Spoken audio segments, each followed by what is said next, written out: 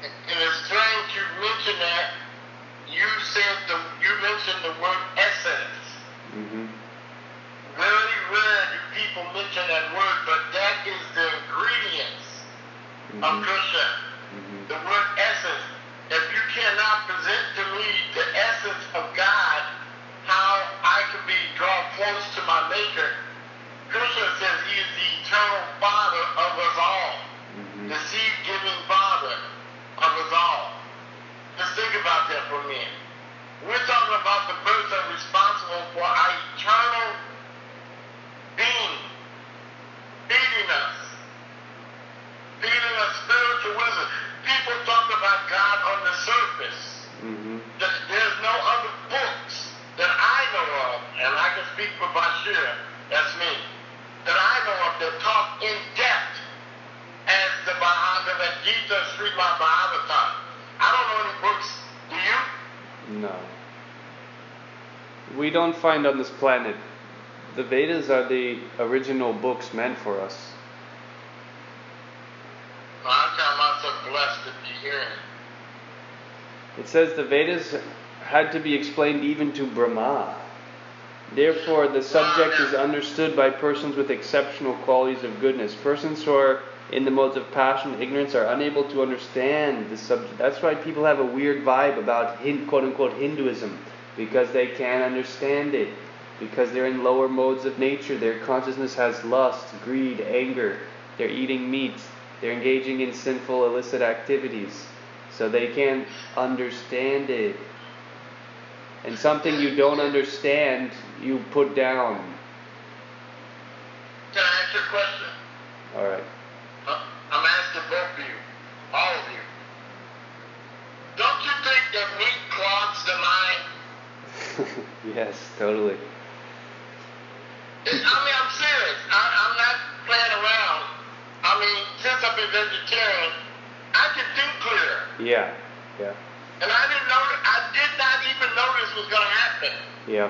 And I went to be a vegetarian before, but I stayed on chicken off and on, and I shouldn't have did that. Then I went from chicken and went to fish, and then left fish alone, and now I'm back to not eating meat at all, and my mind is clear. Yeah. And I was wondering what's going on with me. But meat actually clogs the mind. Well, even beyond the mind, because our mind is simply one aspect of our consciousness. So what happens is our whole consciousness wakes up more. You actually get in touch more with reality, because our consciousness is it's like there's filters. The pure consciousness is Krishna consciousness, but it's filtered through the ego, the mind, and the intelligence. So when you give up sinful activity, what happens is that just by physically, giving up different foods on a physical level, your mind will act better. But actually, because you're giving up the sin of eating God's creatures on a spiritual level, you're getting a deeper appreciation and insights about life. You see life in a better way. Mm-hmm. So without a doubt, this is the ancient Dharma. That Krishna keeps coming down in his eternal body, spiritual body, and keep renewing. He would never let it die. This is the Dharma. All the other religions that are trying to practice the Dharma have bits and pieces of the one Dharma that Krishna started in the earth. Who taught it to the sun god taught it to Manu, and Manu taught it to the king of the earth. Hare Krishna, Hare Hare, Hare Ram, Hare Hare. And I'm pleased to know this ancient science, this yoga, is linking up with Krishna. He said abandon all forms of what? Religions. Did he not? Yep. Abandon. He didn't say grab a hold to him. He said abandon them. And just set your sight on him. And when you look at it like that, it's easy. It's just, he said, bow down to me, pray to me, chant to me. Very specific on what he said to do. Fast to me. Do all these things towards me. And when you leave your body, Hare Krishna, you will come straight to my abode, my eternal abode where I am.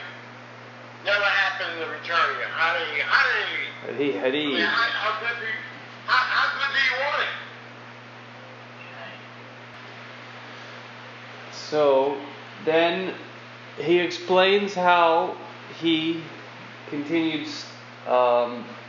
distributing this knowledge to his disciples, the grand disciples, and then he compiled Mahabharata. The Mahabharata is the great epic of spiritual India. India, Bharatvarsha, this is the real land of God consciousness. This is where the devotees know God, they see the face of God, they worship Him in spirit and in truth. And unto them all the mysteries of His being are revealed. Those are the pure-hearted souls who walk with God. They sit with God, they dine with God, and God reveals Himself in full to them because of the purity of their hearts. So, as we said, it's very important. People who are not elevated in consciousness cannot understand this.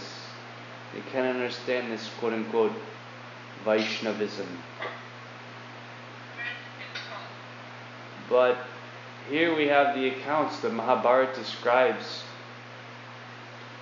Krishna himself in truth, how he acts, and it takes a certain qualification to appreciate that. Generally, Indian people, Hindu people, they respect that. They respect Bhagavad Gita as a holy book. They honor the Vedas. And that is proper. But this Mahabharata explains all these, it's the more confidential aspects, the more confidential teachings of the Supreme Being are revealed.